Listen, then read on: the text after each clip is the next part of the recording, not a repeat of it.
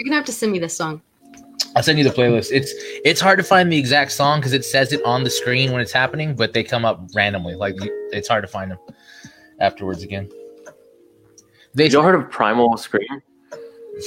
Yes, I feel like I have. Who did you say? Cool. It's like a Scottish band from the 90s. Primal Scream. Pretty gnarly. I've been listening to this podcast called The Blues Kitchen, and they have a bunch of cool music on there. It's not just like old timey blues stuff. It's like new guitar rock and stuff, and it's really, really cool. A lot of good stuff. It's like two British guys. I think British people like blues music. That's weird.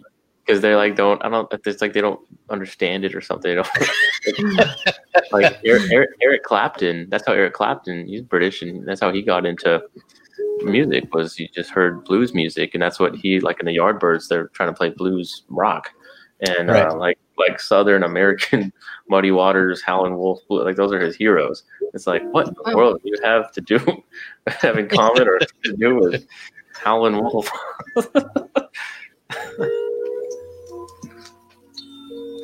It's funny. There's a lot of like blues. Like I mean, the Rolling Stones play blues. It's crazy. You really think about like what blues music is. It's all over rock and roll. That's where rock and roll came from. That's Zeppelin. That's everybody just doing blues songs, but pick it up a little. Like the White Stripes. I didn't realize how like bluesy the White Stripes were. That hard guitar riff, kind of like Jack White for sure looks like a dude who owns a lot of blues records. It's so great. Yeah. Well, he has that like he really idolized Son House, and if you listen to some Son House songs, like this old Southern blues guy, really cool. Robert Johnson, Crossroads and stuff. Crossroads. Oh man, start talking about that. Soul is soul for rock and roll. Sold his soul to the devil at the crossroads. What I always love about that too is that he died at like 27, and when you see his picture, he looks 58. It's just a different time, I guess. Hard living back then, man. He looks 1,000. There was no teenager. You were a kid, and then you were an adult. You were a man at 12. You went from school just to learn how to speak and read a little bit, maybe, and then you went to the steel factory. What a horrible time to be alive. I was watching this movie called The Highwaymen on Netflix with Kevin Costner and Woody Harrelson. It's about the guys who killed Bonnie and Clyde. It's a true story. Okay. And it's really a good movie. Really cool. Kind of long, but really good. But they're like retired Texas Rangers, and they're going because it's like 1930, like middle of the 1930s, and they're like in their 60s. So they're like cowboys, and then kind of dusted off out of retirement, just Texas Ranger. They like decommissioned the Texas Rangers, and then they just couldn't catch Bonnie and Clyde. And they're kind of thinking like, back in the day, we just hire some man killers to go kill these people. They're like, yeah, let's do that. Let's get these cowboys, because that's all they did. They didn't take you prisoner. They were trying to arrest you. They found you, they kill you. And so that's what they hired these guys to do, and they did. And man, like, have you seen like the real pictures of Bonnie and Clyde's car? Oh, they got up? shot up. Yeah. Oh my God. I mean, that's when machine guns were like first invented, and they just lit them up. It's insane. What a weird time for law enforcement.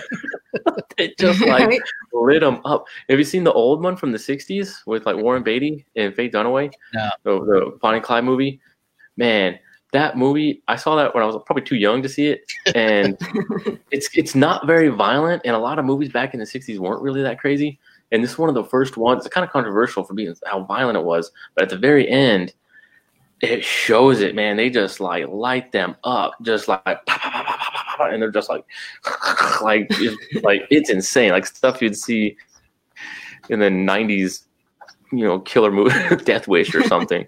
It's really not for the 60s. For the 60s, that was insane. And for me, as a little kid watching that, I was like, holy crap. and they did that in this movie too. But man, it's really cool. It was cool too, because they're like cowboys, and so they have like these 6-shooters, and they're like can't really shoot as well as they used to. And they're like keep missing this sign, And then they realize, hey, they're not shooting with pistols. Like, we probably shouldn't either. There's these new Tommy guns made, machine guns. And so they do those, and they just can't miss. Just Just like, That whole time in America was just nuts. That transition from the old west to modern times is just insane. Yeah, that's crazy. I remember I saw when I was I didn't see it too young, but I caught a glimpse of it too young. Was Pulp Fiction? Like when it won the Oscar, my parents were like, "Oh, let's watch this movie and see if it's any good." And I just happened to be passing through the room during the adrenaline heart scene. That was like 94, bro. So yeah, I know. I was 7. like 6 or 7, yeah.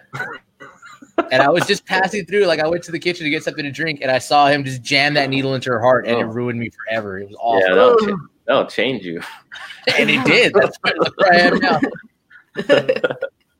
There's an alternate world where that never happened, and I graduated college. And I did a film criticism. I had a film criticism class in high school. We had to pick a scene from a movie, and I picked that one to break down and everything. I love that scene how Travolta like messes up his lines, but it kind of fits because he's nervous in the scene anyway. Oh, it's so good. Yeah, that's really great. Are you calling on a cell phone? I don't know who this is. Prank caller. Prank caller. Wrong number. Prank caller. So good. Oh man. All right. Off of movies, onto the subject. Thanks everyone for jumping in. We're talking sanctification. We already got a comment.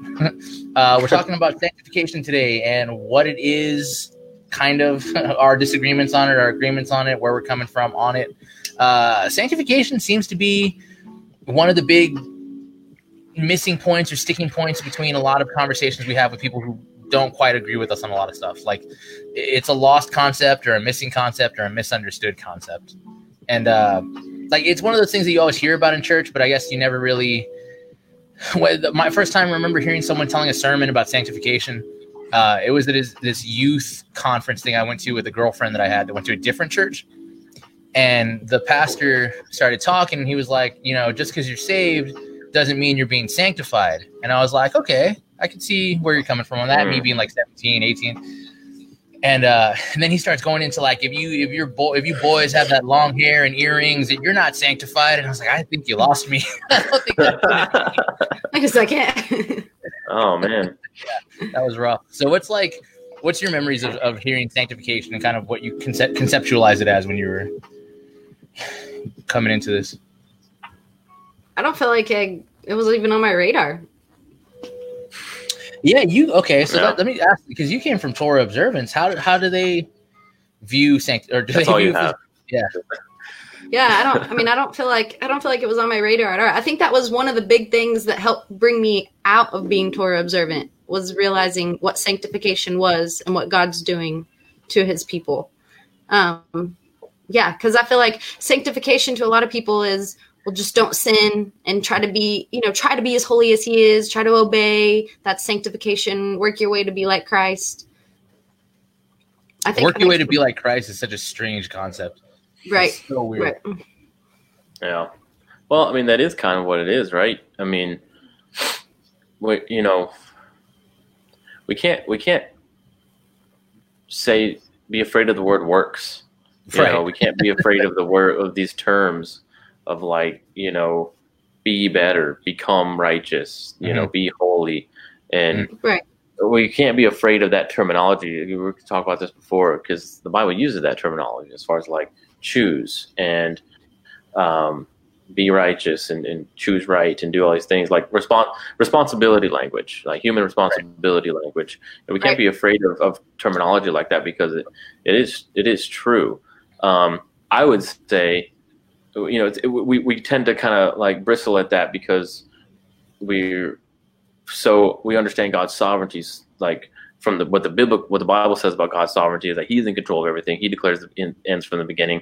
He makes our spirit alive. We don't offer anything. We're monergists, right? We're not synergists. Right. It is only God, not us and God, right? So we kind of afraid to like, well, I can't do nothing. I'm totally depraved and like everything. And it's like, yeah, it's true. But once you're regenerated, you have the ability now to. And so I think with Calvinism and this like sovereign God doctrine we understand, I think that provides a clearer understanding of sanctification and work and the human responsibility and God's sovereignty and all that. I think we have a clearer more biblical understanding of those things, because the other world view of that is you can always just be doing good works.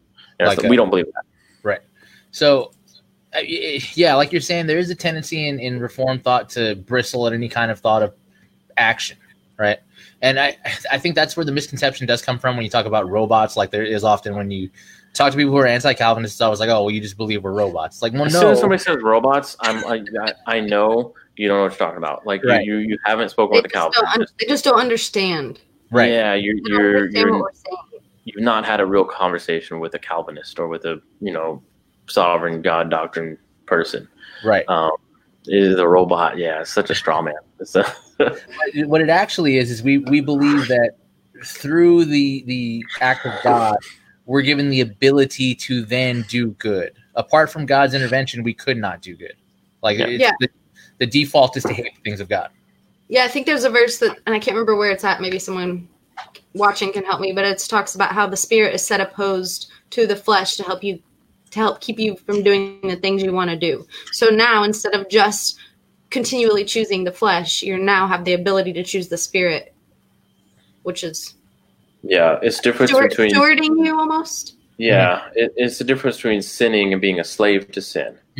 Right? It doesn't own you anymore. You're still going to put the shackles back on yourself, but you're not really a slave. You're not. Right. It's not your identity. And that's a big part of this too. Is like you have your identity in Christ, not in your sin anymore. Right. It's the prodigal son idea. Like when he was in the pigsty, he didn't have to be there, right? And he realized he didn't have to be there, but he was there.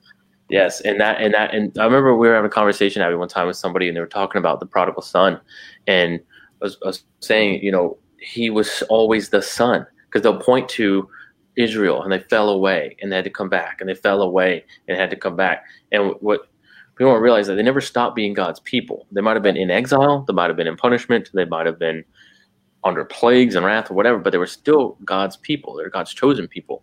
Right. And actually, that's why they were being disciplined that way, right? I don't discipline some other kid. I discipline my kid, right? Because he's my son. And it'll never stop being my son. It says the prodigal son. He always had a father at home to come home to. He always could have gone back. And that was always the case. And that can't ever be separated. That's how we are with God. Right. We're not literally, but we are his children, adopted through Christ. And that's the verse that, the God punishes those who he delights in as the Father, who the Son, who he delights in. Like part of the sanctification process, since we're talking about sanctification, is that disciplining, that whipping you into shape, if you will. Right. So maybe try to kind of define sanctification. Like what at its base is sanctification? Like, how do we understand what it is? I would say it is the process of becoming more holy, becoming more like Christ. There's a process of killing sin, putting to death sin, and becoming more righteous, more holy. And this is an ongoing, lifelong process that won't stop until we die. There's no finishing we're going to fulfill our own righteousness. No, we're going to become more like Christ till we die. And then we are in glory with Christ. But yeah, I would agree with that. There's that verse that says, if you can give good gifts to your children, how much more of the Spirit do you think God can give you? So I think it's definitely something that releases us from that bondage of sin. And got a little freeze. In the Matrix. I'll get her back. Matrix is glitching. Alternate way, and conforms us to the image of his Son. Am I back? Yeah, you're back now. I'm back now. Missed all that. Great. Perfect. Go ahead and start over. Reiterate that thought. Yeah. Okay. So you missed all of it, the whole thing? Pretty much the whole thing. Okay. Yeah. I was just agreeing with you, saying that it is God giving us more and more of the Spirit to enable us to hate the sin that he hates, flee from the flesh. We're released from sin, conforming us to the image of his son. I like Romans 6:22 when it says, but now you have been set free from sin and have become slaves of God. The fruit you get leads to sanctification, and its ends eternal life. So you being sanctified is kind of, you remember, Julian, when you and I had that conversation and you were saying like, Jesus is always interceding for us. It's kind of, that balance of continually sanctifying us and changing us until ultimate glorification to become as holy as he. Right. So, because there's that aspect of it all ongoing. It's that's what's difficult to wrap your head around. You have and then lose, have and then lose, have and then lose. Like I remember being in a conversation and someone said, you're saved and then you sin and your sanctification drops and your salvation drops and then you have to repent again and then become saved, and it's like, no, that's not it. Well, I mean, and the one of the things about sanctification is the more the process goes on, the more you're aware of your sin and the need to repent continually.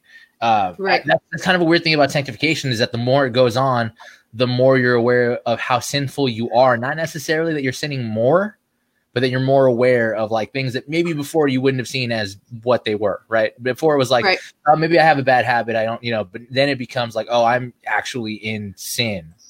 Right. And it becomes like a weird, the more sanctified you are, the more like a sinner you feel, it's a weird thing that's happening. Yeah. The law means something to you now. And it's a mirror to show you that you are a sinner in need of a savior. And that's Christ. That you can't do it yourself. And it's also, I think, like conviction of like whenever someone can go out and get plastered every single night and have no conviction whatsoever. Right. But take a Christian who get mixed up with a bad group of people and they're going out every night and getting drunk every night and they're doing the actions, but at the same time they're having this spiritual warfare, feeling incredibly convicted that someone else isn't. Or I love music festivals, loved them. I was crazy kid. I loved acid, but I feel like through sanctification, I did. My flesh loved it. But through sanctification, I was like, okay, this is not of God. This is not what I need to be doing. So I knew that I didn't need to go to festivals. I knew I didn't need to be around those things because I could get weak and my flesh could be weak and do those things that were not honoring to him. That's an interesting thing that Matt Chandler, I watched a sermon from Chandler on sanctification, and he talked about that too, how there are things that are not necessarily in and of themselves sinful, but your personal sanctification may involve getting rid of those things because they stir up the flesh in you. So like something like that, where I could say I could go to a music festival and I don't necessarily love acid, so it's not a big deal for me. But something that's benign to me, to you, is a serious burden that has to be cut off, and that's part of the wisdom of that. Like, you have your music festival. You have your version of a music festival, right? Exactly. We have our own thing. Right. Everybody does. Which that's baffling when you do run into like a sinless perfectionist person who thinks like, well, I just don't have any problems. Like, well, and that's what it comes down to with the rich young ruler, right? Like, what must I do? He's like, oh, do this. Oh, I've done all these. Okay, sell all your possessions. That's not the key to salvation, is selling all your possessions. He knew he couldn't do that, and that was his idol. That was his music festival kind of thing. So like that, you're right. You and that's what needs to be changed. And it's conquering sin like that is what sanctification is. Right. That's the John Owen be killing sin or it'll be killing you. Like that continual putting to death of sin, which is a struggle. It's one of those things that every time you think you've got past it, it like creeps up on you when you're not expecting it. Yep. And it can be like the smallest thing that you know, it's always, personally for me, it's always like a taste. It's always a hint. It's like, well, I'm not going to do the thing. I just want to see what's going on. And then it's like, oh, that was cool. And then it's a little more and a little more. It's just, it's always trying to pull you back in. Like it's always. And then it's like, I'm doing the thing. Crap. Right. And then you feel like crap and you got to hide for a week. And that's what's funny to me about kind of the sanctification process too, is kind of the knowledge of your justification through your sanctification. So like, oftentimes what we try to do when we sin is rather than go to God for forgiveness like we should, we try to clean ourselves up first and then go to God. Like, I got to fix myself before I can go back to him. Whereas, you know, the sanctification process is like, no, just go get forgiven. That's what you're supposed to do. That's the point of all of this. Yeah, that's where you need to be. It's like, well, let me get a little healthy first before I go to the doctor. It's like, no, yeah, that's when you need to go to the doctor, is when you're sick, and that's what it is. Right. Yeah, I remember a long time ago, like I was at a church, and it was like college and stupid, and there's in some sin that people like knew about.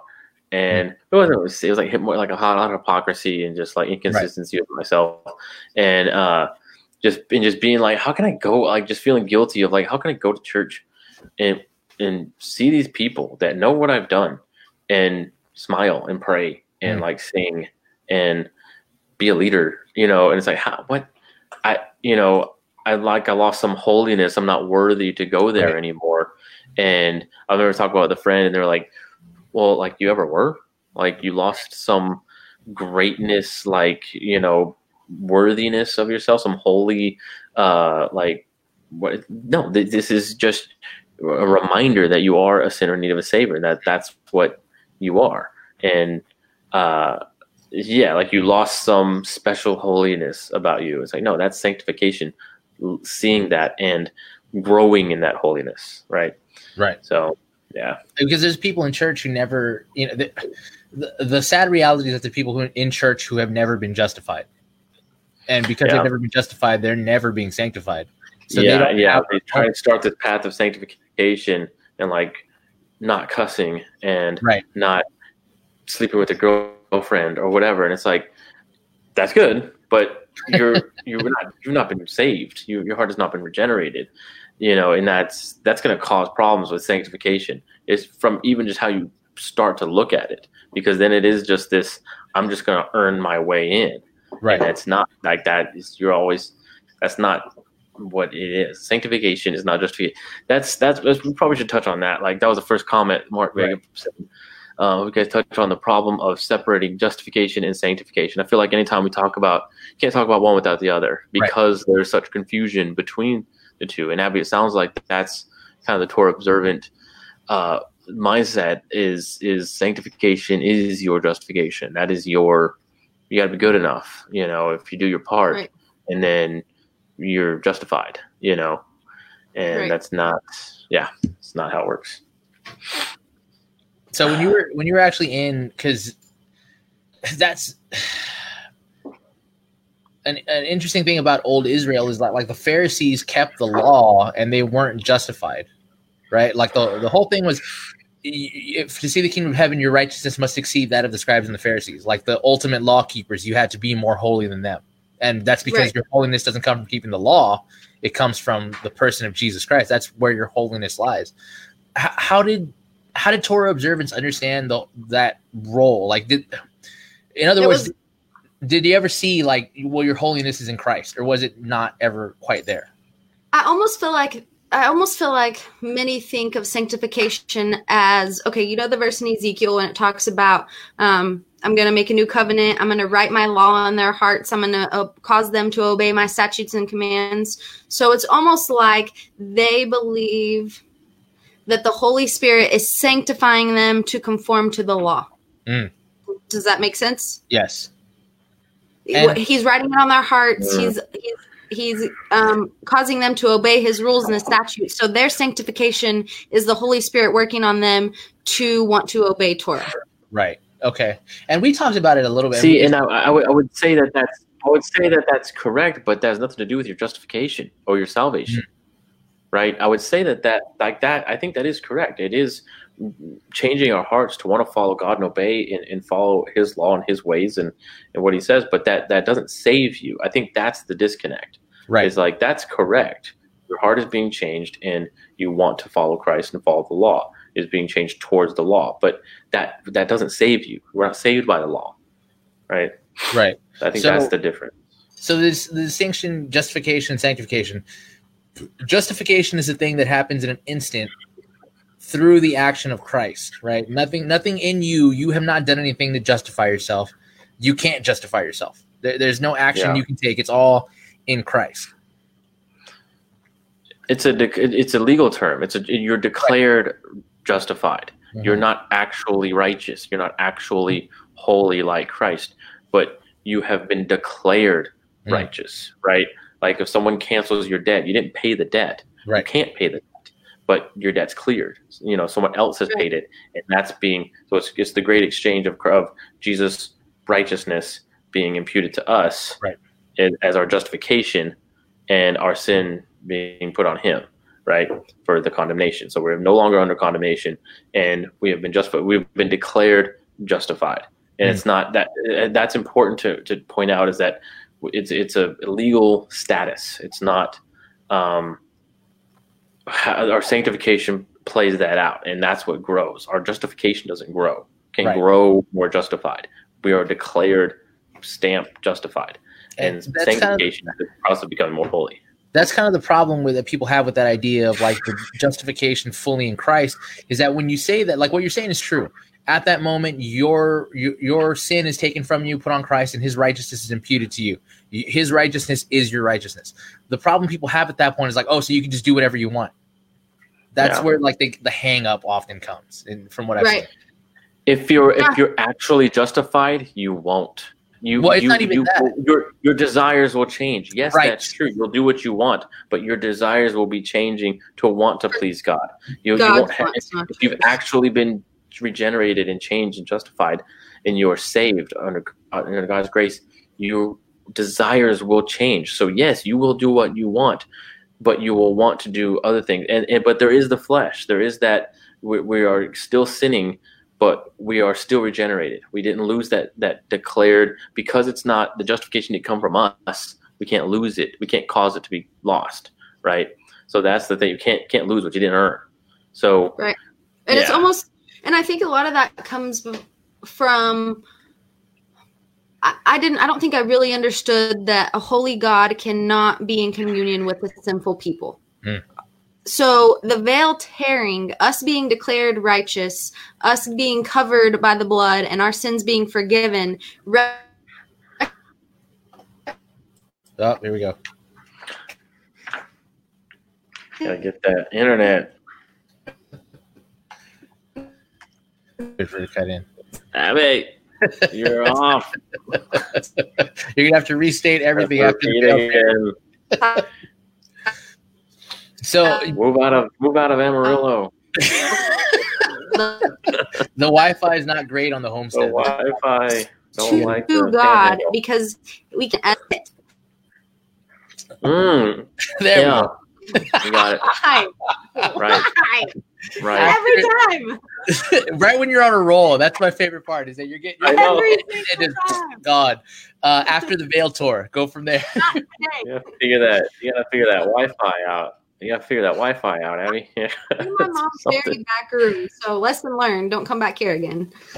You got to get the cable. Okay. That's what I get. So yeah, I need to get the long Ethernet cable like you did, Julian. Okay, so what I was saying is, so we had to be justified, declared righteous, so that we could have communion with God, although Jesus and the Spirit are continually sanctifying us to become as holy as Christ.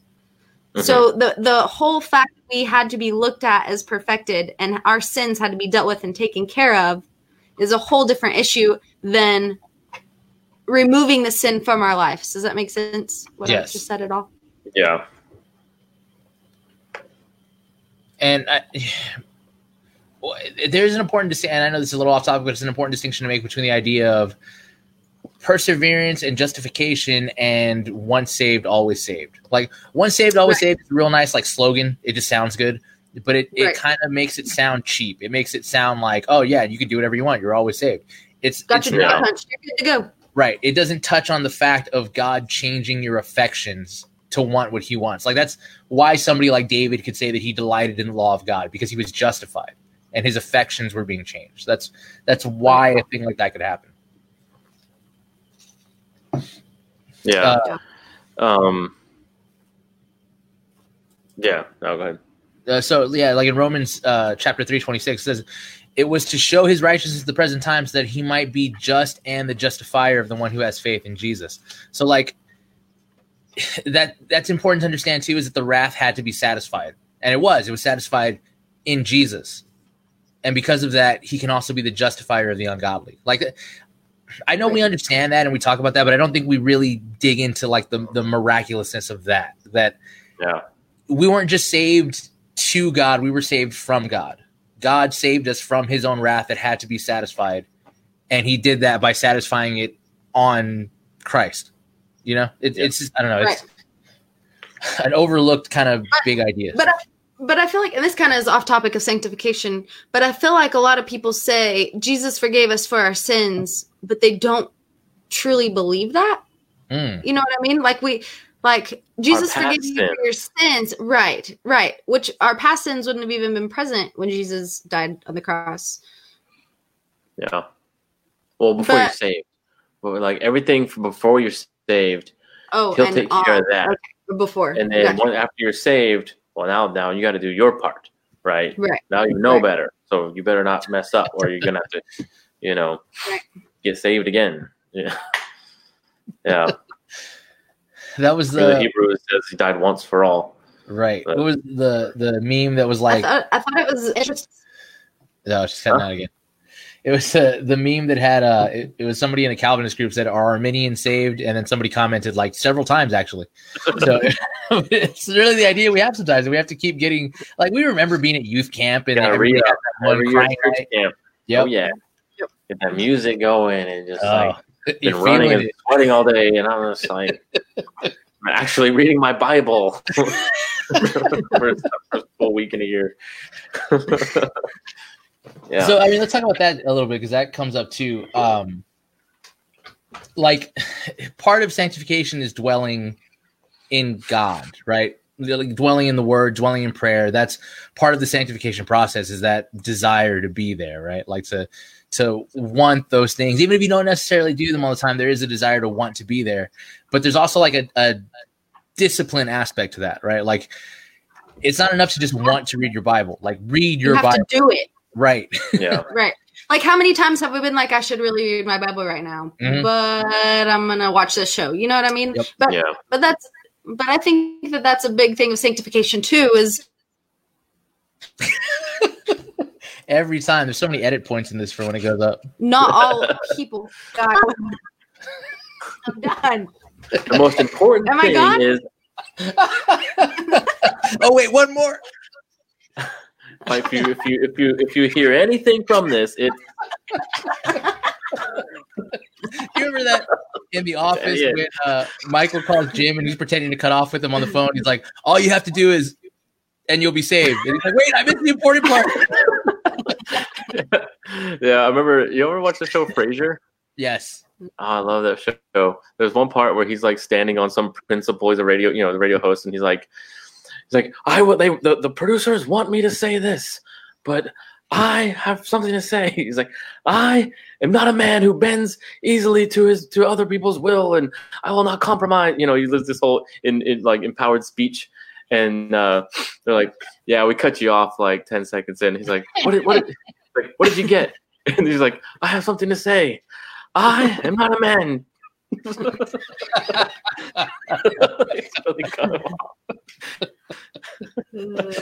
show's so great. Yeah. Well, okay. So yeah, that's a good point as far as like the discipline of that. I think too often we discount the checklists and discount the routine of like the Christian of praying and reading your Bible and just kind of getting into those consistent rhythms for your day and stuff. We don't want it to just be like a checkbox or like a scheduled appointment, pencil it in kind of thing.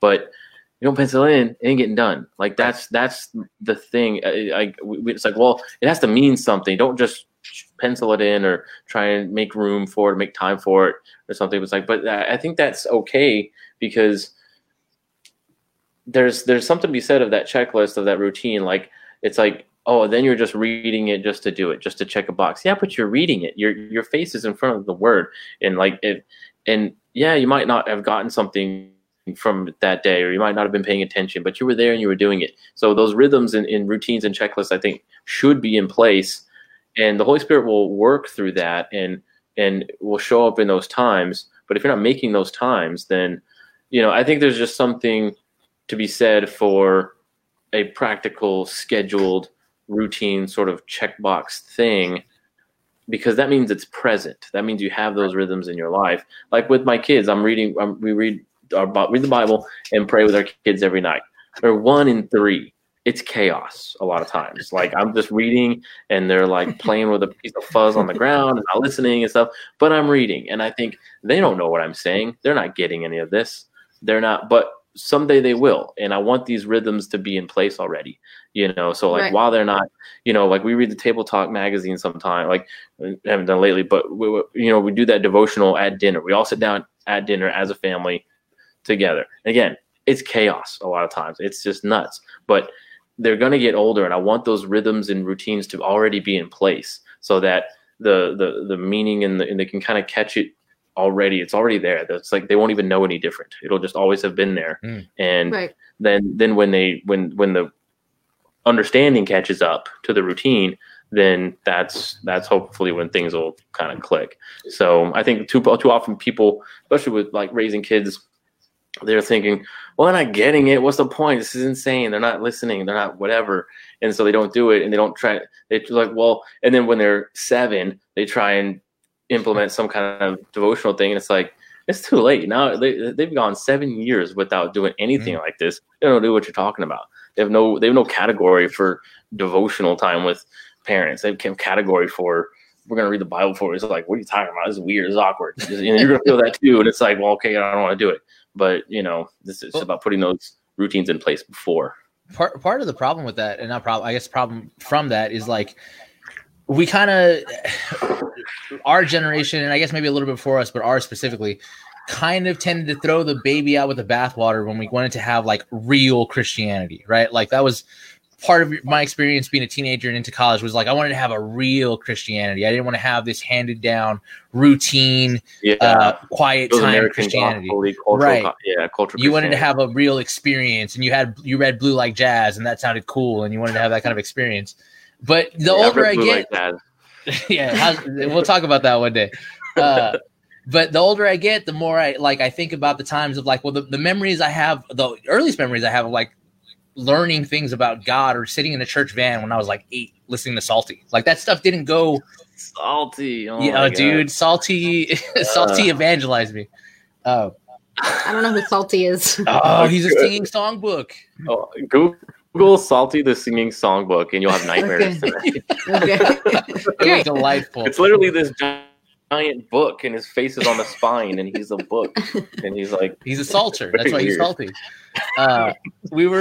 Gerard was watching Psalty for a while, and there's one, I don't know if you remember this, but there's one Psalty where there's a character named Charity Churchmouse who wants to be a famous gospel singer, but she wants to be a famous gospel singer to be famous. And she has like this fever dream nightmare where some rat offers her a contract, and then he traps her soul in a cage and stuff. And it's bizarre. It was horrifying. You have nightmares from this. Yeah. But like, that's what I remember. I remember the little Bible flashcards that had the letter of the alphabet and the verse that starts with it. Like all of that stuff is a little bit cheesy, but like it was a step in laying a foundation. Right. That hasn't left. That stayed with me all the time. So you're gaining a vernacular in a biblical literacy, just overall. Right. You don't get it, you don't understand it, but you know what the verse is. You know what I mean? Right. I don't know what it means, but I know how to find it. That's important. These aren't foreign concepts to you as you're growing. Like that's the whole in the Proverbs, like, instruct your children in the ways of the Lord when they're young, and they'll not depart when they grow old. Like that's true. It's real, even if it's not like the most romantic. It's not meeting God on the side of a mountain in Vermont or some craziness like that. Living in a hippie commune and finding spirituality there. Like there's an overemphasis on real spirituality, like emotional.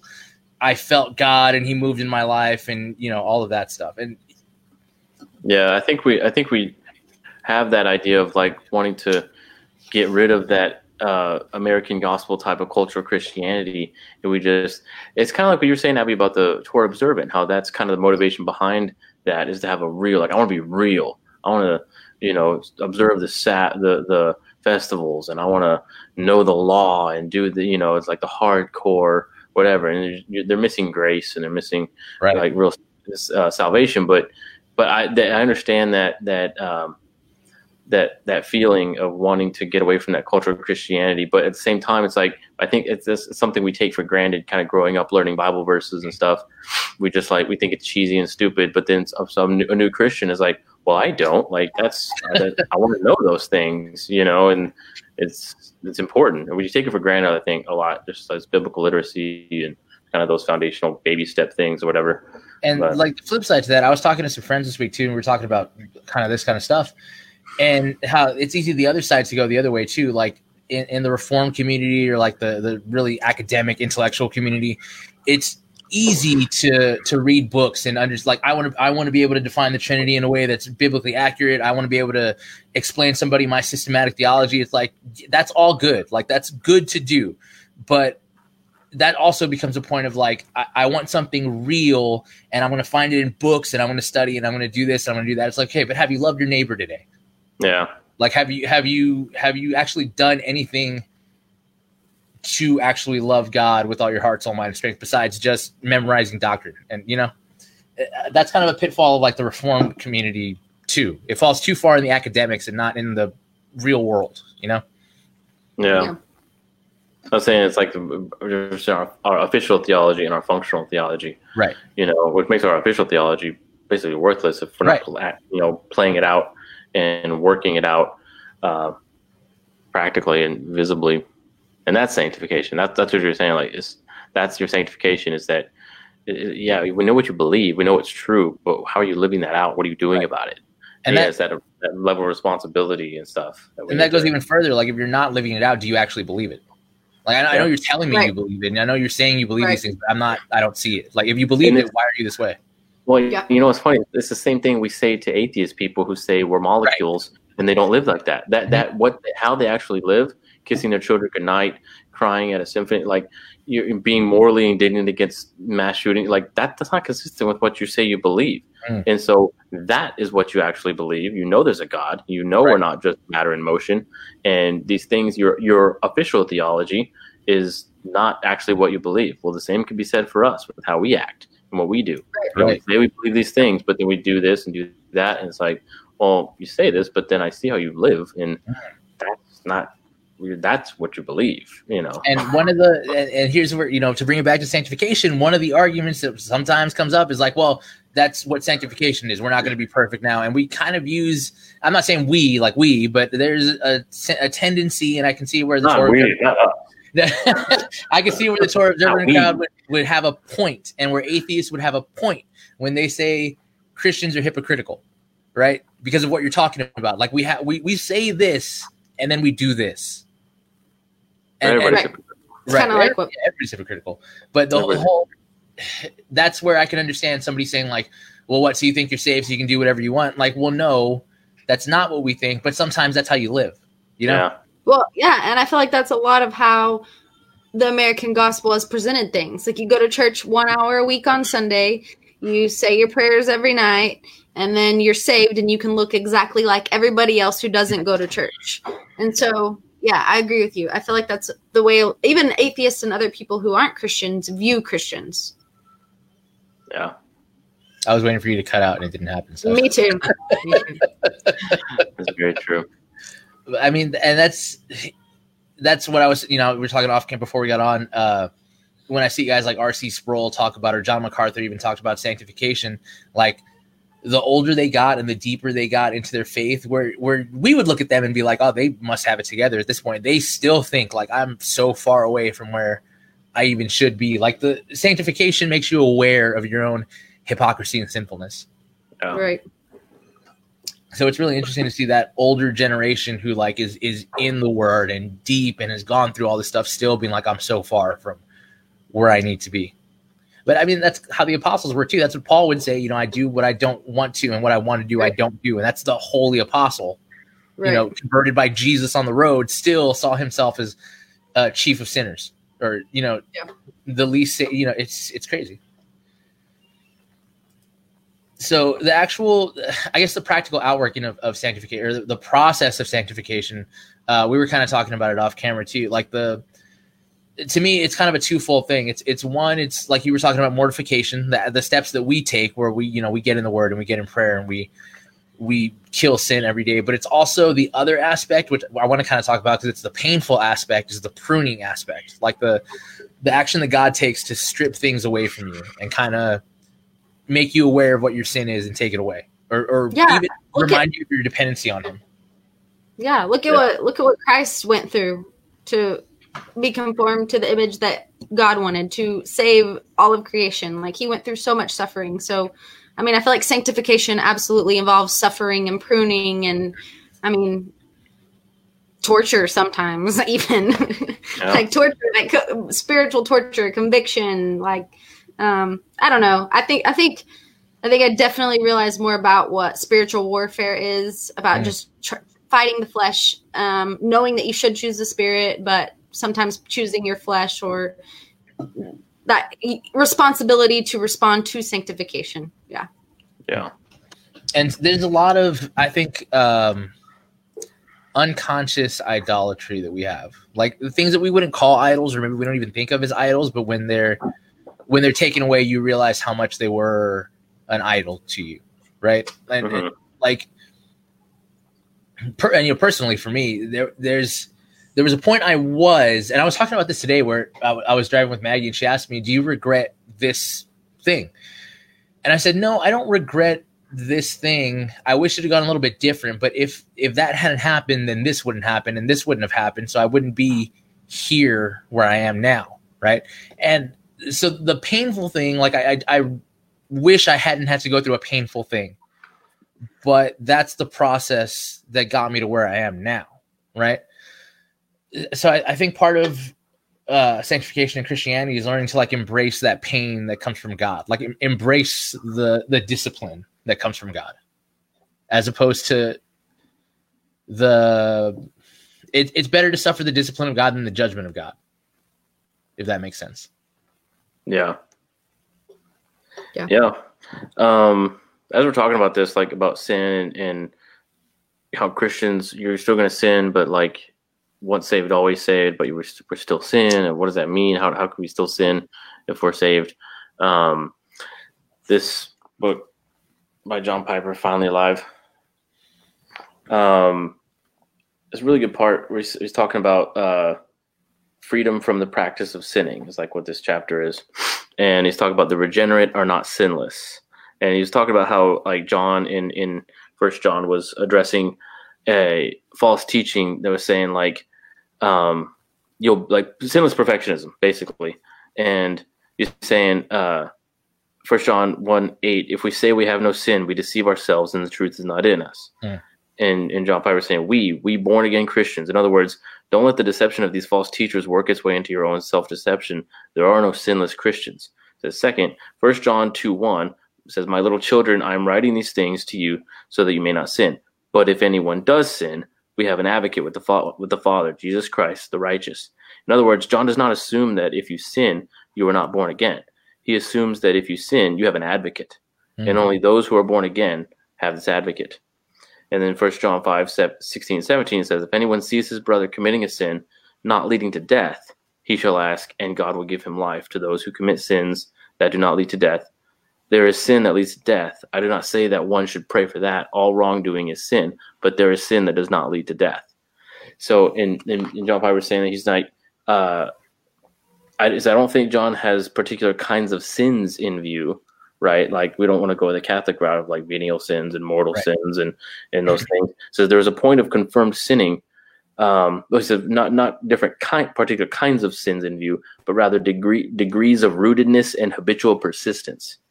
That is a big key point, but rather degrees of rootedness and habitual persistence. There is a point of confirmed sinning which may take you over the line of no return, and you will be like Esau, who sought repentance with tears and could not find it. Hebrews 12:16 and 17. He could not repent. If he could have, there would have been forgiveness. But the heart can become so hardened by sin that even its desires to repent are counterfeit. So there is that, like, you're not saved, you're not repenting, and that's a sin that leads to death. But sinners, you can be regenerate and still sin, and we have an advocate for that sin. When you do sin, we have an advocate for that. Like the same God we're sinning against is advocating for us if we're truly his children and regenerate and saved, right? So I thought that was really kind of what we're talking about as far as. I'll be right back. My baby's screaming her head off. Okay. There's a page I follow on Instagram called Puritan Quotes, and there was one I saw this week that kind of talks about that. It was saying, "Whoever hides his sin loves his sin." Mm. And that's like, when I read that, I was like, wow, that's heavy, because it's true. Like maybe outwardly you're like, oh, I wish I was, I'm sorry, I repent. But is that genuine? Like, are you really repentant, or do you really, are you like repenting and then you're like, but I'm going to go do this thing again because like I really like this. Have you read John Owen, Mortification of Sin? No, I have it on the thing, but I haven't read it yet. Read the apparently there's like there's the revised version, which is like this big, or like the the abridged? Yeah, the abridged version is like that big. And the unabridged, which is like, people get it. So people are like, you should read Mortification of Sin, and they get it like, dang, that's like Puritan writing, like that much Puritan. Like, it's hard. I read the abridged version, and it's amazing. It's really, really great. I'm going to do book talk on it, actually. It's really good, but it is that like be killing sin or it'll be killing you. Right. Just putting to death those things and the peace and the comfort that comes with knowing that you can put sin to death. And I think that's a lot of Christians struggle with, is like, I'll just struggle with this my whole life. This is it. Like, I can't ever, I'm just going to abide grace forever on this. Like, there's no beating this, there's no situation. And, that's just not true. Like, I know from personal evidence and evidence in others that's just not true. Like, it's kind of hard to believe until it actually happens, until you actually are conquering certain sins. And it's like, wow. So this really does work. Like, but you can feel so hopeless in certain sins and just think like, this is just, I'm just going to be repenting of this forever. Like, I hate it. And I wish if I could snap my fingers and have it be gone out of my life, I would, but I can't. And, it's just going to be, and things change, circumstances change, people grow, people change, your mind changes, your priorities change. So different, that's by God's grace as well. That kind of helps you conquer certain sins. But yeah, it's, especially with like secret sins and just unrepentant sins and stuff. It's really part of the hopelessness too, is like oftentimes when we think, oh, I'm never going to be out of this, I'm never going to defeat this, is because we're trying to do it ourselves. Like surely through force of will, surely through self-discipline, surely through wanting to be a better person, we're trying to overcome sin, which is, impossible. The whole point is that, yes, we can have victory over sin through Christ, like through prayer, through the Spirit, through Christ, through the body. And the body is a big one. Like, I think that's a part that's often neglected in talking about sanctification, is like the members of the body around you, the other people in the local church, holding you to that standard, or kind of coming alongside you, one, to encourage, but also to like, kick your ass when you need it, because sometimes you need it from somebody else. Yeah, and it's weird too. Like, when you start, that's why like discipleship groups are so good, and just church community and that body, that accountability of having that, because then you're either going to be like confessing to your discipleship group, your discipleship partner or whatever, or you're just going to be lying. Right. And it's like, okay, this Friday on discipleship group, I'm going to either tell them about this or I'm going to be a liar, because they're going to ask, and that's the problem. Like, someone's going to ask you, and it's like, that's it. It's go time now. So what verse is that? Yeah, Steven? I feel like this is what we're talking about right now. Looking in James 5, yeah. Because the one that I talked about with some of my buddies, we were talking about in Hebrews, how it says, as long as today is called today, encourage each other to the perfection of righteousness. Like, that idea of pushing each other along and pulling each other along, and that constant encouragement and checking and holding each other accountable is, in the modern age, is kind of neglected. And I'm worried a little bit that it's going to be more neglected after this is over, because we've seen that we can just live stream church. I don't have to actually go. Like, I'm getting the same thing out of it. I live stream with my discipleship group guys every Friday morning. Yeah. Still. So ain't no escaping. You got computers. So. Oh, I hate it. I'm waiting to get back with people. I can't stand the live stream church. It bothers me so much. Dude, there's studies coming out of like Zoom exhaustion. or something, or like it's like a real thing where people are just like more zombified out and exhausted by Zoom meetings than actually like, when they were at work and stuff. It's very weird, like just like staring at a screen for everything to do. Because it's not real person-to-person interaction. Like we're not sitting in the same room actually engaging. We're watching a video. You think as addicted to our phones, we'd be used to it by now, but it's like we're not. It's weird. It's something different. It's different than just like being on social media for hours than like being on a Zoom meeting for hours or something. There's like something different about it that like exhausts your mind more or something. Well, it feels like when I was at work doing those training videos and you just kind of have to bust them out. So you're barely there and you're watching 30 of them barely there. Yeah. That's what it feels like. It doesn't feel like I'm watching a sermon. It feels like when I watch a sermon on YouTube as opposed to when I'm like at church listening to a sermon live. Well, and you always feel like I always feel like I'm giving a presentation, which for something like this, I kind of am. So it's like you kind of got to be prepared and be ready, whatever. Or you're in a meeting and you're not talking and there's 20 people and it's like, well, I'm just kind of not paying attention, whatever. You kind of like not, you don't feel like you have to be on. Right. But, but I lead a community group through Zoom and it's so hard because it's like, I feel like I have to be on. There's awkward long silences and it's like, we're all just like staring at each other in the computer screen. It's like, no one's talking. It's worse than in person because there's already that in person in a community group when you're leading and you ask a question and it's like, no, we're just kind of like, so I'm gonna talk. Like, do I have to talk? I don't envy you leading a community group. That's not like the most stressful thing. It's so stressful. Like my stomach is like, and it is, and it's hard because I know the people that I'm leading, their hearts aren't there. They're not like, who's this freaking guy? Like, oh my god, will you shut up? Or I'm annoyed. I know they're not, but I feel that, Right. I can't help but like feel that like, well, then I have to talk because then I'm wasting their time. And the freaking Zoom thing, I can't upgrade to the next package. To the Pro, yeah. Because I have this 40-minute limit. Yep. And it's like, I've tried different browsers. I've tried, like, there's nothing wrong with my card, but it keeps rejecting my card. I think Zoom is just having problems. I finally called the customer service, and they're like, yeah, we have a lot of these problems. Someone will get back to you, put you on a list of help. And I'm like, so in a year, they'll get back to you. So someone will call me, so they'll help me. To give them money. I'm trying to pay you. I'm not complaining about something. I want to pay. I want to please take my money. This whole thing is going to be weird. This whole thing's been weird for church already, but it's gonna. I feel like it's going to keep being weird when it's over. Man, well, so like in Texas, they like lifted the restriction. They said church is essential. We're opening churches, right? But you have to abide by all the same restrictions and social distancing things as like the grocery store. It's like 6 feet apart, right. No more than so many people in the building at a time. It's like, that doesn't work. What are you going to, like, I'm thinking about how we're going to set up chairs because we rent another church's building basically. So we show up in the morning and set up all the chairs.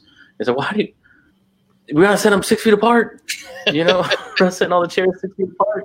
So it's like, so thank you for opening. We're not actually open. We can't actually do it. We're the same way. We rent a room too, and we have 2 services already. So are we going to have to split it to 3 so we can fit the number of people in each one before we hit that limit? Yeah. Well, that's what's cool, kind of cool, because we were actually just now splitting to 2, which we were looking at like, man, there's not a lot of people in each service. Mm-hmm. It's like, that's the norm. That's what people are expecting now. It's like cool. That's what we were planning to do anyway. So I hate this new. I cannot stand when people use the word new normal. It makes my blood boil. It's new normal. This has been part of my sanctification this week because I get angry at everything, and my buddies are like, "Oh, it sounds like bitter anger," and I'm like, "Yeah, it absolutely is. I hate everything about this." Man, like I said when we first started, I'm like ready to. I'm just like, I'm done. I'm done with this whole crap. Like the more information I get, the more like frustrated I get because it's like, what are we doing? We did the lockdown so the hospitals could catch up with the demand of whatever. Done. We should be ready. What are we doing now? What's next? And then it's getting crazier. Like I saw New York talk about how maybe in September they'll open up. Like September. That's insane. We just can't. Like, there's this like delusion that we can just stay locked down and have this massive unemployment forever, and we're all right. It's like, I mean, that's that's no one would want that. That's an atheistic worldview. Like, we can fix this through sheer force of will. We'll band together and we'll make everything better. Like, no, you can't. You can't do that. So stop. Yeah, well, that's why, like, remember Bojidar, that guy that was on Apologia and stuff? He, like, used to live in communist yeah area or something, and he was talking about communism at its core is atheist, is because it's materialistic, and that not just like, oh, fashion, materialistic, look how, like, I'm so rich. It's like matter, right? Matter in motion. All the only thing that means anything is the material things. Like, and that's why wealth distribution in communism is it, because it's all about what you have. It's not about what you want or desires or dreams. It's about, well, who the resources have, the material has to be spread out, because that's all it's about, is just the matter, the things, the stuff. That's what communism is about, the stuff. No one could possibly do a job for the sole satisfaction of doing it. Like, this fulfills me for doing it. No, what does it produce? Can I eat it? Can I wear it? What does it do? And yeah, that's the core of communism is atheism. And yeah, I thought that was interesting when he's talking about that, and it's true. Like, it's 100% materialistic, because it's all about the distribution of stuff and making sure everybody has the stuff. And it's funny because, like, it's like, socialist thinking and like communist thinking is just as obsessed with money. They're just saying it's in the wrong hand. They're saying, if it's in different people's hands, then, but it's like, you're just as obsessed with it though. Like, it's just, you think these people should have it instead of these people. Right. And like, still your main obsession. But, and there's this weird, back kind of to sanctification, there's kind of that weird, with Christianity, sanctification gets confused with like moralism, where it's not like, it's not doing the things to have enjoyment in God, right? Like, it's not reading the Bible so that you become closer to God and find enjoyment in him. It's not being in prayer so that you're communing with your Father and finding enjoyment in him. It's like, well, is this going to make me holier? What am I going to get out of this? What's the practical steps to this, right? Like, yeah. And then that's often... Well, that was Luther's view of works, was like, they're not for God at all. They're for your neighbor. Like, works is for your neighbor. Right. And it's like, well, no, I mean, like, faith without works is dead. And apparently, like, Luther hated the Book of James. Yeah, I've heard that too. That it was one of those that he was like, should I cut this? I don't know if this is right. He was like, we can do without James, can't we? Like, that's so weird. Funny. Yeah, I was talking about that with some guys too. Like, sometimes we forget that the reformers were like dudes. Like, they weren't these perfect holy guys that had it all figured. They were just dudes. Calvin had like no problem with James. And it's like, well, we're Calvinists, right? We're not Lutherans. So you're right. Like, we love James. James is fine. But I can't find that chapter 5. Talk about save your brother out of death. I can hear it in my head. Stephen, if you like put the reference, because we actually give us the verse in the context of like James 5. I'm looking at James 5 right now. I'm trying to find like save a brother out of death. So there is that, like, we were talking about earlier how we kind of throw off that idea of like, we don't want to have a checklist, but there is the other side where it goes too far and it's like, I just need the checklist. Like, tell me what I need to do to be holy, which is like the rich guy, tell me what I need to do to be saved. And it's like, well, keep the law. Well, I have. It's like, okay, well, you think you've moraled your way to salvation. Yeah.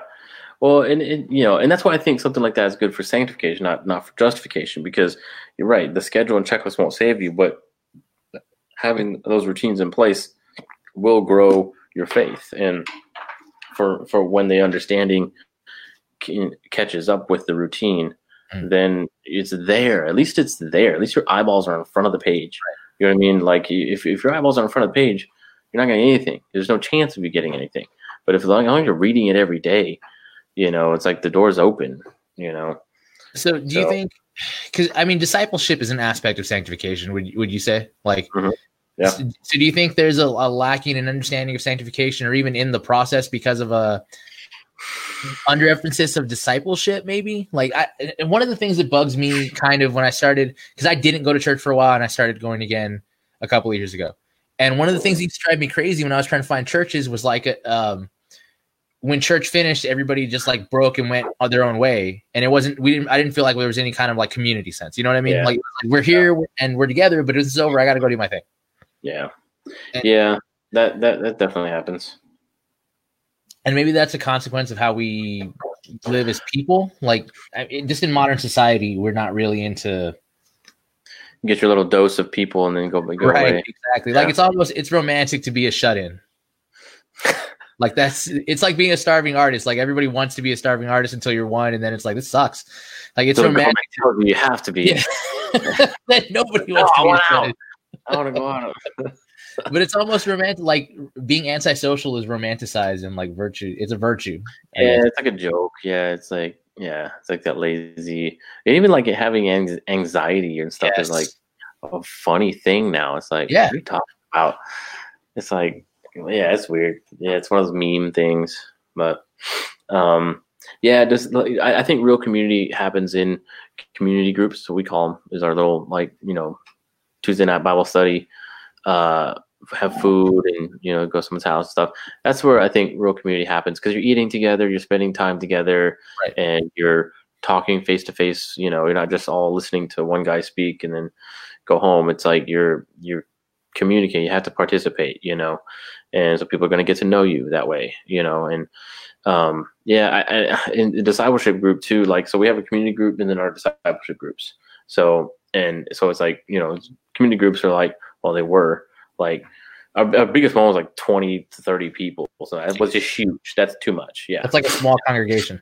Yeah, that's too much. We've expanded and multiplied those community groups, which is the goal. You want to build them up and then multiply. So we were doing that and then freaking Corona happened. But so now we have our like micro CGs, which we split up even further down to like just even smaller groups. But and then we have our discipleship groups, which is like for us, it's like 3 guys. So me and 3 guys have been meeting every Friday for like 2 years, and we've been consistent. And it's hard because with work schedules and stuff. Right. But we were going to gyms at like 6 a.m. And I know I'm out already. I know, dude. Like I know that, but it's tough. But it's like, well, look, how much is your sanctification worth to you? Like, what are you doing? Sanctification ain't being comfortable on the covers and staying warm, right? It's that's what I talk about, the discipline. It's like I'm gonna be at gyms at 6 at Friday, and the Holy Spirit's gonna move. I'm not there. I'm not saying I'm like restricting the Holy Spirit or whatever, but I think it's by grace I do those things. Right. But it's like I'm glad that those things are happening. I'm glad God is working through our discipleship group that way because it does create that discipline and it gives you that time of confession, encouragement, praying for each other, we go through a book of the Bible or we go through a book like we went through R.C. Sproul's The Work of Christ, which has like each chapter is a chapter on like it went like the incarnation, the transfiguration, every stages of Jesus' life basically, and it had like discussion questions and stuff in it too. It's really cool.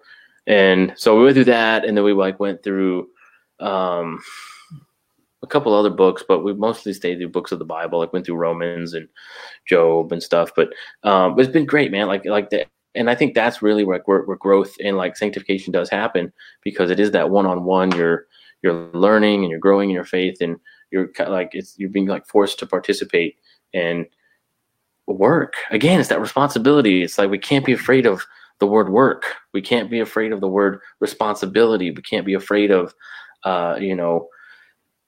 do something. Well, that's the parable. There's nothing you can do. You just lay back and accept. Right. And you're just like, you have to get out of bed. It's like, yeah, you do have to do that. And by God's grace, you will. And that's what happens. So it's the parable of the talents. Like he gave them money and expected them to do something. Like it's not just, and the one guy buried it and he was the one that was unrighteous. Like you're not supposed to just sit on it and be like, I'm good. I got it. I'm keeping it safe. Like, no, go use it. Work out your salvation with fear and trembling. Yeah, we're still commanded. We still have God's commands. And that's why we do it. That's the whole thing about like with, again, too, against the sovereign God doctrine of like Calvinism and stuff is like, well, how do you evangelize? Why evangelize then? Why do anything? Why get out of bed? Why evangelize? Because I'm commanded to, first of all. It would be unbiblical if I didn't do those things.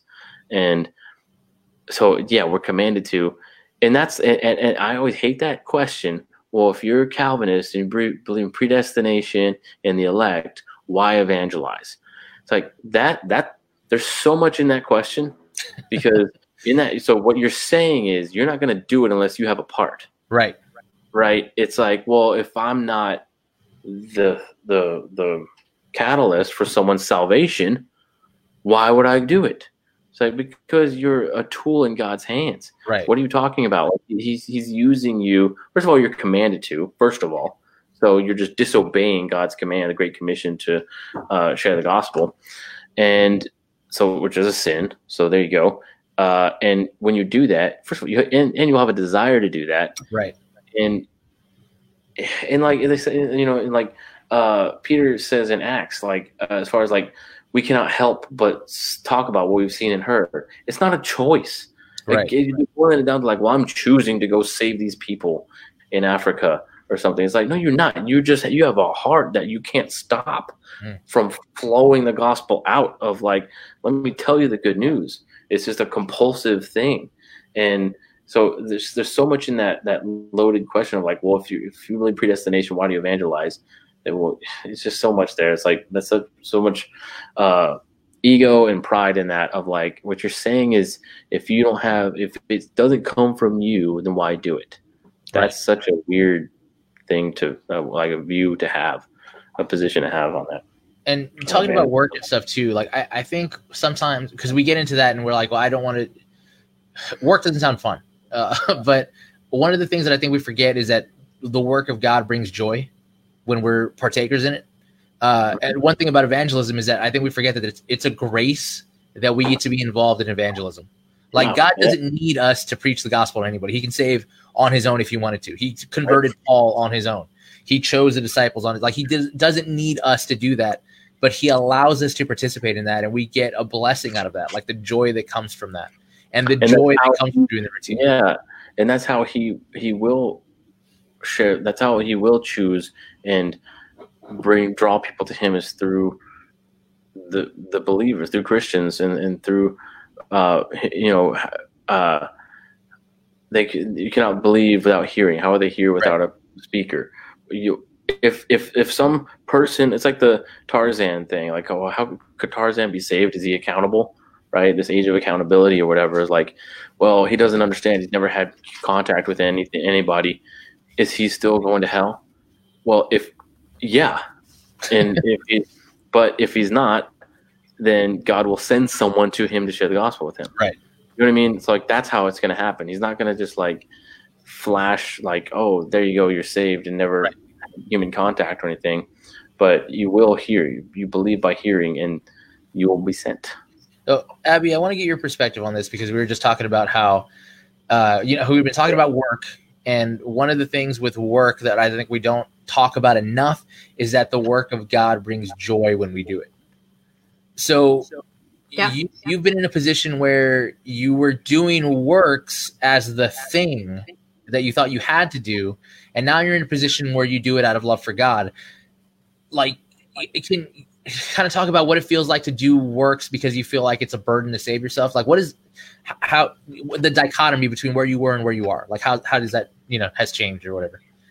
Yeah, I think the biggest difference is when I was more Torah observant, it was way more stressful. Like, am I doing things right? Am I doing things the right way? Did the Bible tell me I'm doing the works right? Am I eating the right foods? Am I observing the right days? If I'm not doing it right, I'm not making God happy, as opposed to having the steps to walk in that God's given us to glorify him.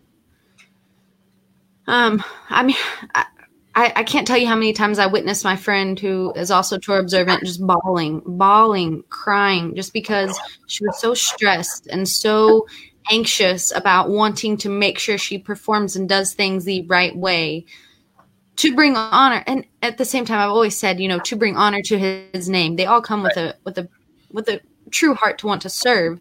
It's just that when you're trying to do works to gain God's approval, is a lot different than walking in the works that God's given you to do to glorify him. Right. And like the whole thing that Jesus, his message, come to me, all ye who weary and are heavy laden, and I'll give you rest. My burden is easy and my yoke is light. Like there's and that doesn't mean there's nothing to do. Because like the thing that comes from that is love God with all that you are and love your neighbor as yourself. Like that's not easy to do, but there's a joy in doing that. And I think we talked about before how, I don't know if I'm onto anything here, but we had an idea of how it's important that the first one is love God with all that you are, and the second one is love your neighbor as yourself, because until you've loved God with all that you are, you can't love your neighbor correctly. Right. Like I had an atheist ask me that one time, like, we were talking about, he asked me, well, what sins have I done? And I was like, well, let's just do the two, like love God with all that you are and love your neighbor as you love yourself. You haven't done the two. That's all. That's it. That's all you need. And so he wanted to extrapolate that out. And he was like, okay, well, what does it mean to love your neighbor as you love yourself? Like just treat people how I want to be treated. And like, well, yes, but no, because how do I want to be treated? Like in my flesh, in my state, I want to be honored. And I want to be told that I'm correct all the time. And I want to be God. That's what I want in my flesh. So until you've loved God with all that you are, you can't love your neighbor rightly because you don't understand your own position as relative to God. Right. So I don't know. That's just, and so those two things are not easy to do, but through Christ, through his work, he makes it possible to do. And that's where the sanctification, little steps every day that the work of the Spirit does to get you to that point where you love God with all that you are. You desire to love God with all that you are. You desire to love your neighbor as you love yourself. That just flows out, and it brings you joy to do. It's not burdensome and heavy, Right. Yeah. And y'all know I'm visual, so it's kind of like I always see like, the potter and the clay, and I always see like that God's like, molding the clay up, conforming it every single day to conform to the image of his son, to where eventually we're glorified and he's presenting, you know what I mean? Whether it's personal or whatever. So yeah. I was just going to agree with you with that.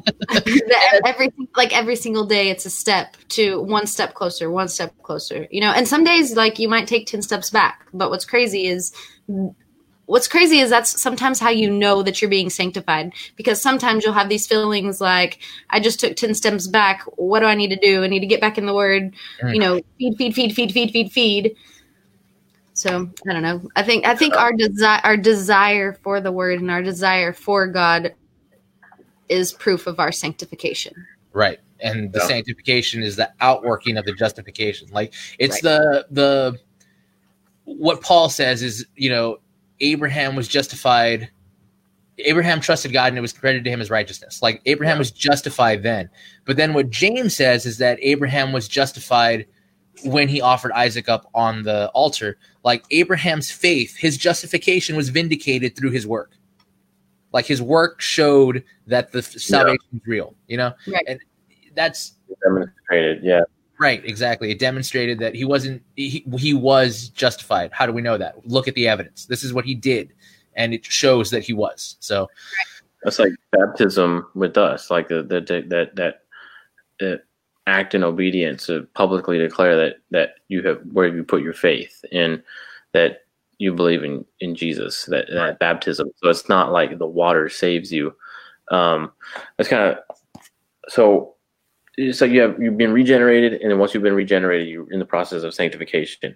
And if you haven't read R.C. Sproul's Renewing Your Mind, really amazing book. That's so great. But he has a section called The Regenerating Sanctifying Spirit.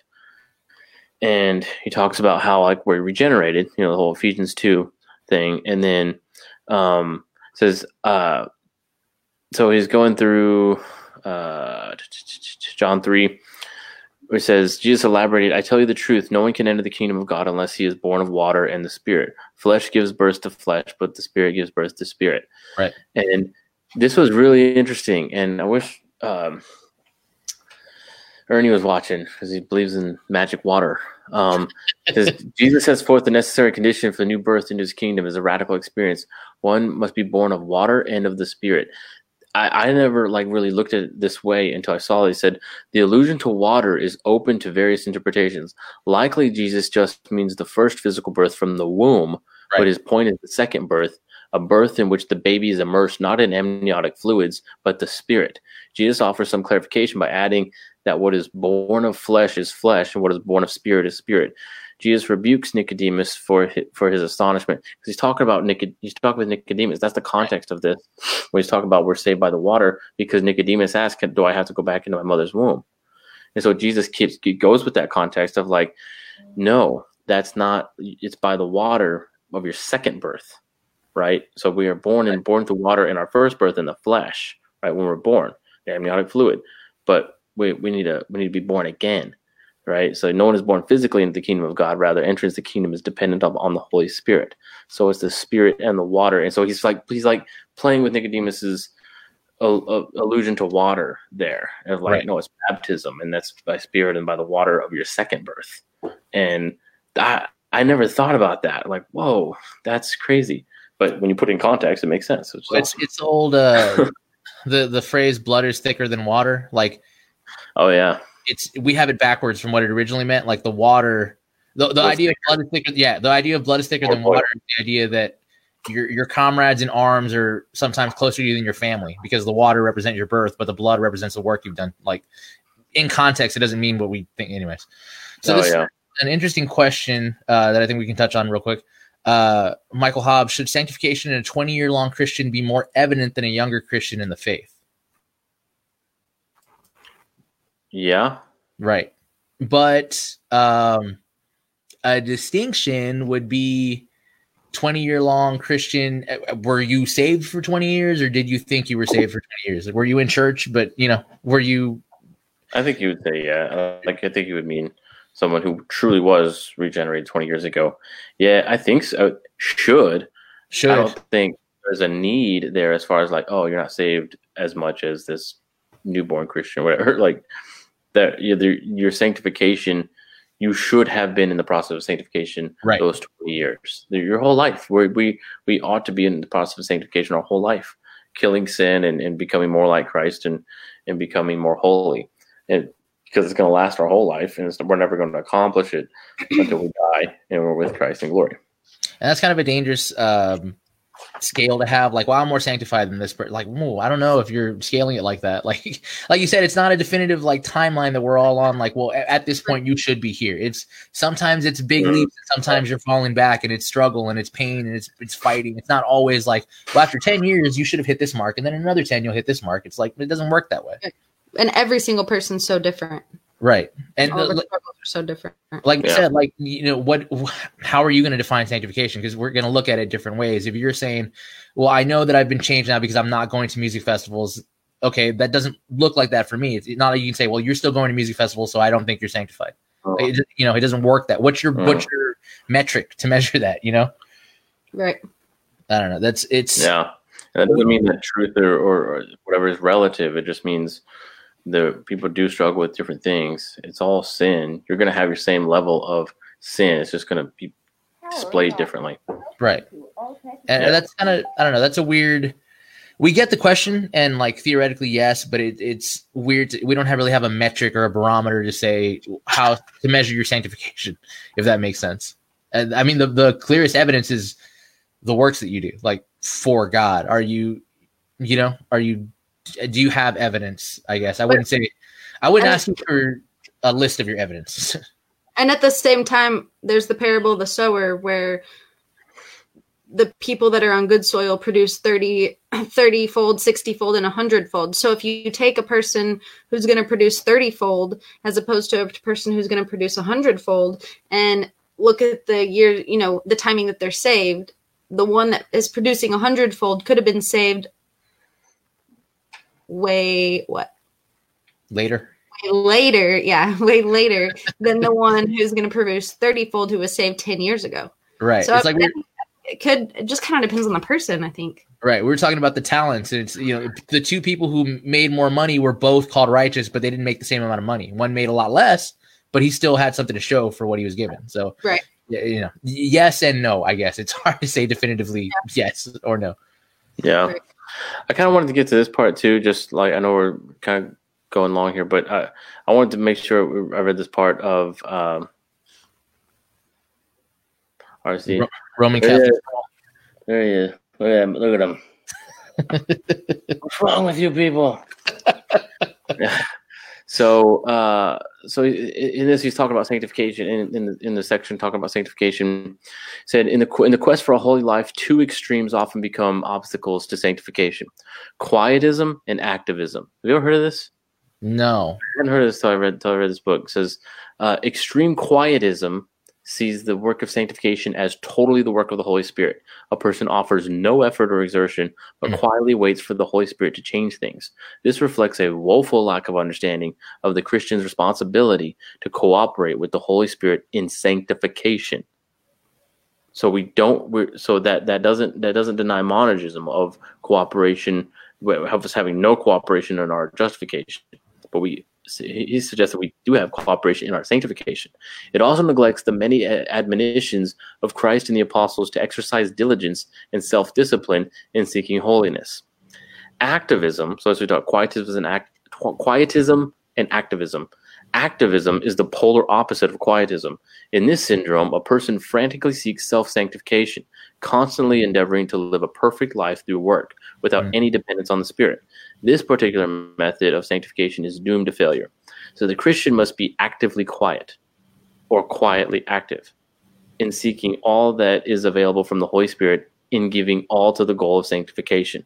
No final experience in this life ends the struggle. A person can speak in tongues 10,000 times and still not be free from the influence of sin.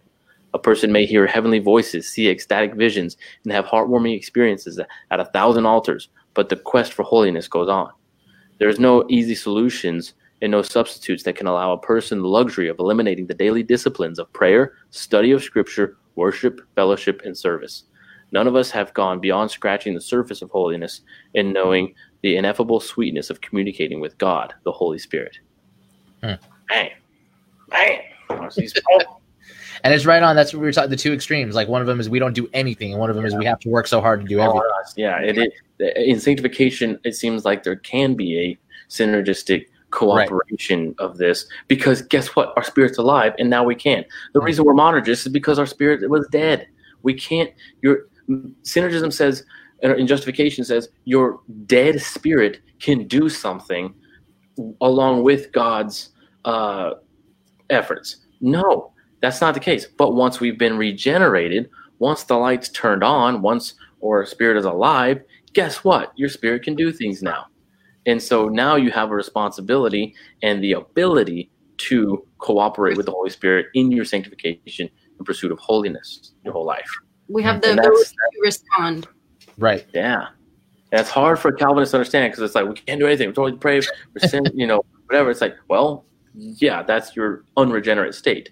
But your regenerate state is, the Bible, that you've been made alive, and you have the ability now to do something. So you need to be. And that's such a hard conversation to have with people, because you can't say there's no such thing as choice at all, because over and over again we see Joshua, when he's talking to the people, choose ye this day who you will serve. He wasn't being facetious when he said choose. He meant it when he said it. Yes, right. Our understanding is what makes you able to choose to serve the Lord. That's where the difference is. It's the whosoever believes in him will have eternal life. Correct. Agree. 100%. How do you believe? That's that's the trail off. That's we just believe. No, your spirit's dead. You can't believe. It has to be regenerated first. And it even says that if you keep reading John 3, those who committed evil acts hated the light and loved the darkness. That's true. We talk about our unregenerate state. In Ephesians 2, he talks about how we're dead in our sins and trespasses until we're made alive in Christ. But we don't. We Americans don't see that necessarily. Like, we're not dead. We're not that bad. We're all right. Yeah, it's that sickness and just kind of I need a little help. But the more we diminish our state of deadness in the spirit, the more we diminish the life Christ brings.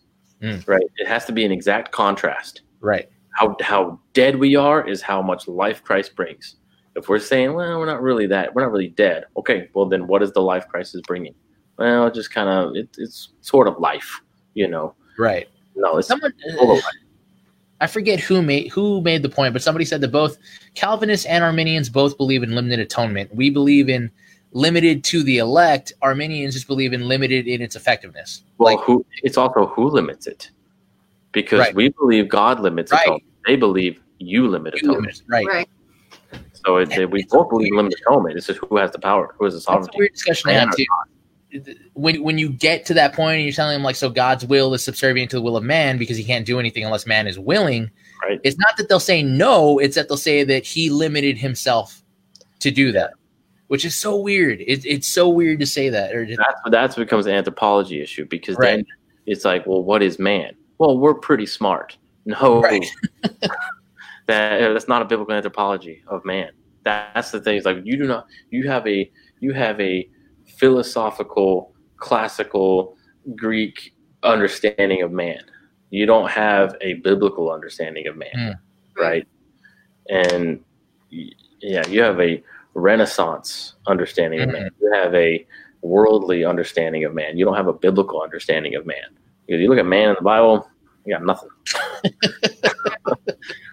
without Christ.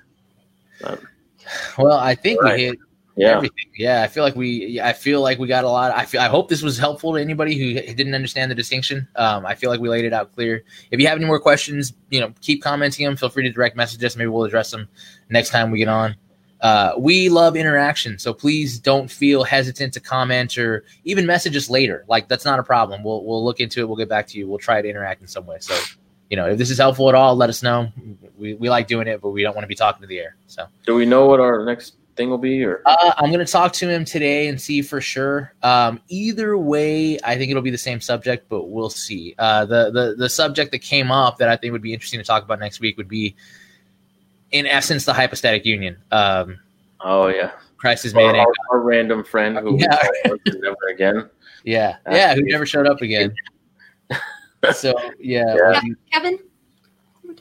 Kevin's the one who on Facebook. Yeah, but we had our troll last week with the. I don't remember his name. Our YouTube friend. Yeah. So we'll see what happens with that next week. But thanks everybody for talking with us, for hanging out, for watching. It'll be up on Spotify and iTunes tomorrow morning. So if you didn't get a chance to watch it, you can catch it there. It'll be up on YouTube as soon as this is over. Hopefully we'll see you guys next week. So thank you and bye. All right. See you.